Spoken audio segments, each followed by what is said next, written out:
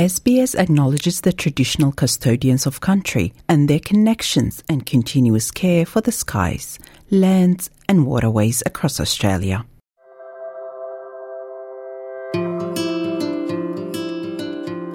You're listening to Australia Explained, an SBS audio podcast helping you navigate life in Australia. A lot of trauma is held unconsciously, and it presents when things just feel uncontained or when we're triggered in different ways. And so a lot of trauma is historical. With the right support, children can recover from trauma, whether experienced overseas or in Australia, recently or in the past. Parents and caregivers play a crucial role in helping children regain a sense of safety and security.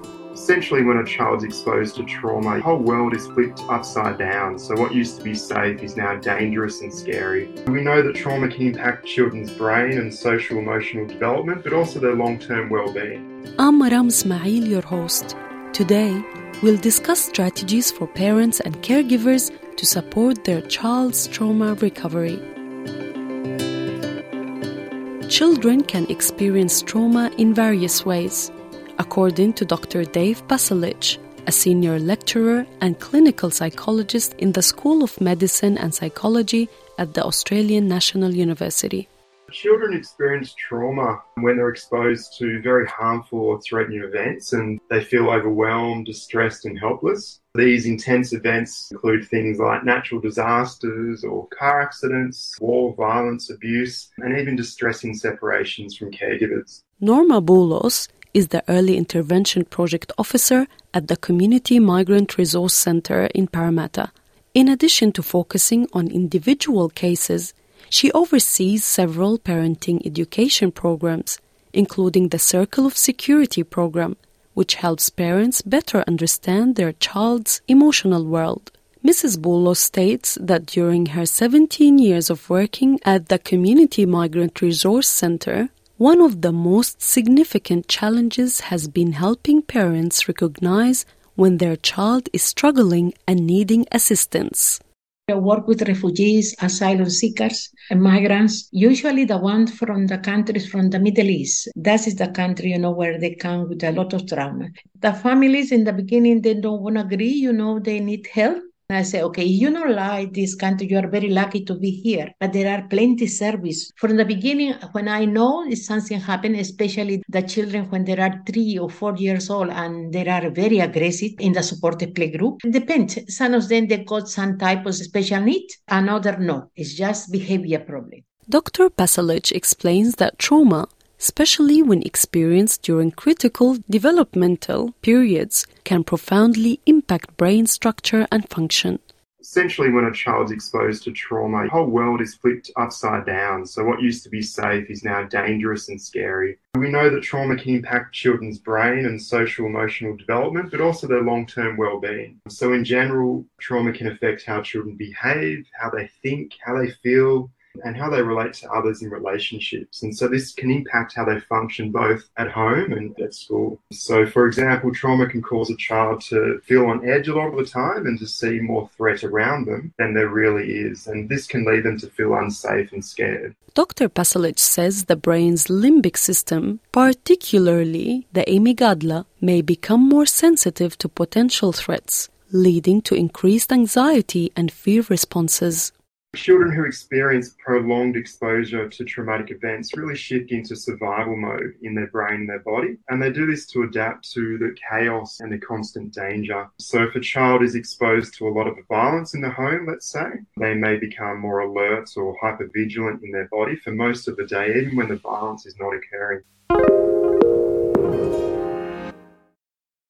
So what can parents and carers do to help?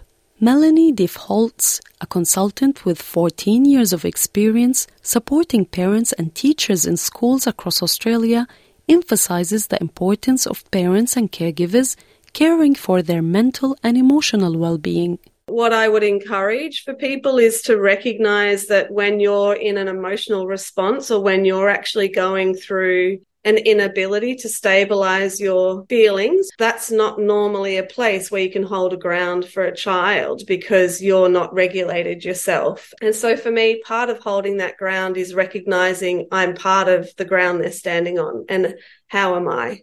Dr. Pasalic says it's essential for parents and guardians to be attuned to the child's feelings and needs. It's really important for parents, first of all, to use what we call sensitive parenting. So essentially being curious about what your child's behaviour may be telling you about their deeper needs. So, for example, if a child feels unsafe and that the world is unpredictable, they might show quite controlling or even aggressive behaviour. But instead of reacting to this controlling behaviour, we should really try and step back and respond to the child's deeper need for security. It's also necessary to create a safe and stable environment at home, as Dr. Pasalic explains. It's also important for parents to provide safety and routine in the relationship and family. So really ensuring that your family continues with their typical routines can provide structure in your child's life and help things feel more predictable and safe.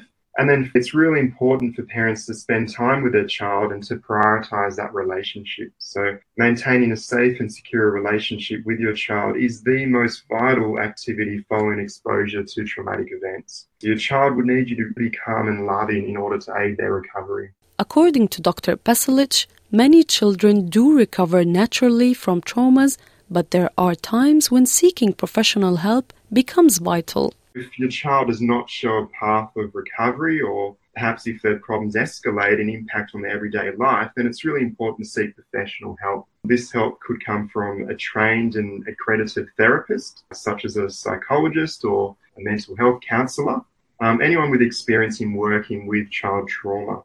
Bree De La Harpe works as a play therapist at the B Centre Foundation in Warriewood, Sydney. She says play therapy is an age-appropriate approach to working with children. Similar if an adult went through a trauma, they'd see a counsellor, talk out their feelings and try and make sense of their experiences. A child's brain hasn't developed, the front part of their brain hasn't developed, which looks after that part. And so play therapy is the best way for a child to make sense of what they're going through. So it's like they play out their experiences, their trauma, and the toys are their words. Tiana Wilson, a psychotherapist and play therapist at the B Centre, highlights the effectiveness of play therapy in addressing historical trauma.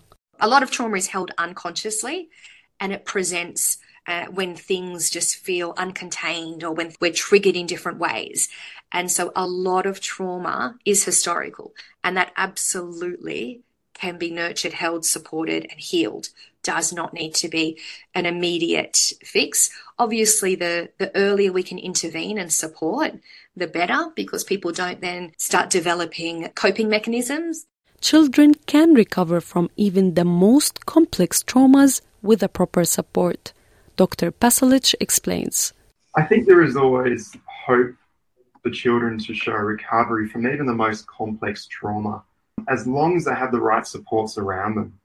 And these supports really need to be focused on having safe and secure relationships with caregivers, with teachers, with social workers, and other important adults in that child's life. And so if the child has the right support, if they have the right professional support as well, we do see children recover from even the most significant traumas in their lives. Thank you for listening to this episode of Australia Explained, written and produced by Chiara Pazano, hosted by me, Maram Smail. Australia Explained managing editor is Rosa Germian. This was an SBS audio podcast. For more Australia Explained stories, visit sbs.com.au/Australia Explained.